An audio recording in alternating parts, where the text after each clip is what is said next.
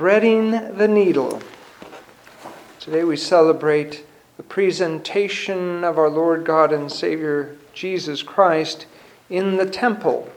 And it's from where we get the famous prayer in Vespers, which since Vespers is the setting of the sun, it was the setting of the sun of the life of Simeon, but he had been promised that he would see the Christ child. And so he was patient and he waited with hope.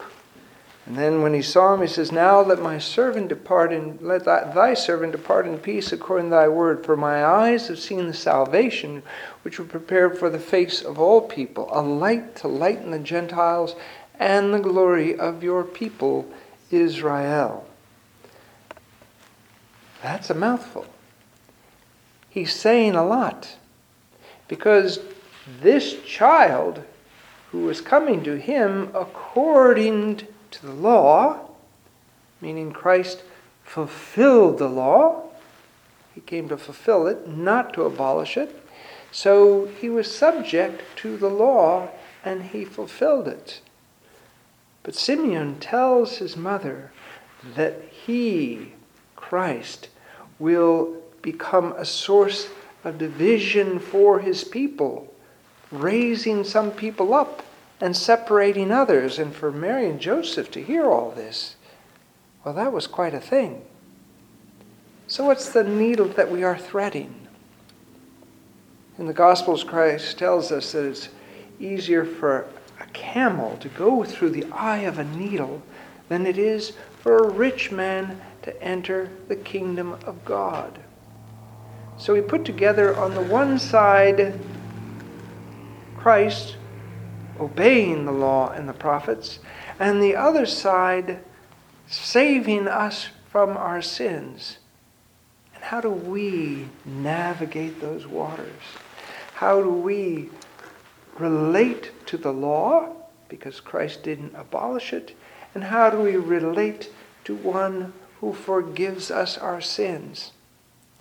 That is the threading of the needle, to walk with God's grace and mercy and love, not condemning either ourselves or other people, but pointing to Christ, to come into that relationship, to accept his forgiveness.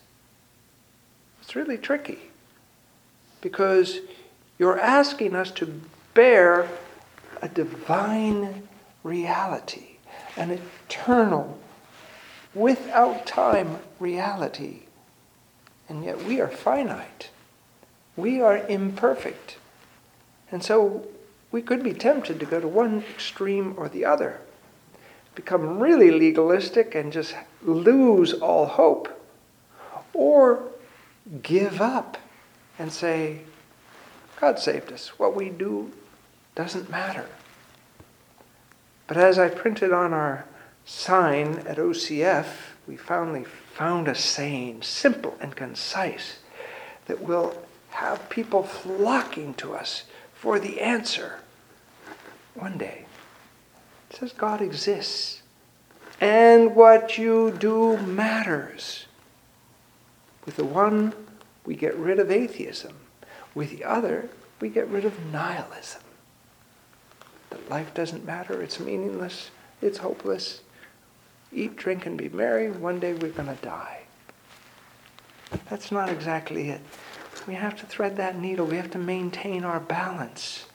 We have to accept God's forgiveness, and we have to strive to be like him.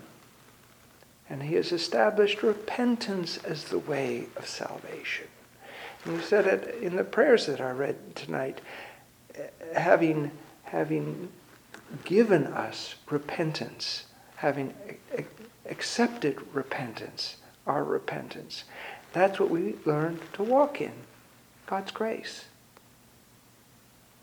And that can be a very magnetic thing, especially in our culture, where we're very legalistic and judgmental on the one hand, or we throw the baby out with the bathwater on the other hand. Find that balance. It says the way is narrow. It's not narrow because it's strict. It's narrow because it's hard to keep our balance from being too lax or too strict, but rather to walk the the road of God's grace in thanksgiving, asking for his mercy and grace. In the name of the Father, and of the Son, and of the Holy Spirit. Amen.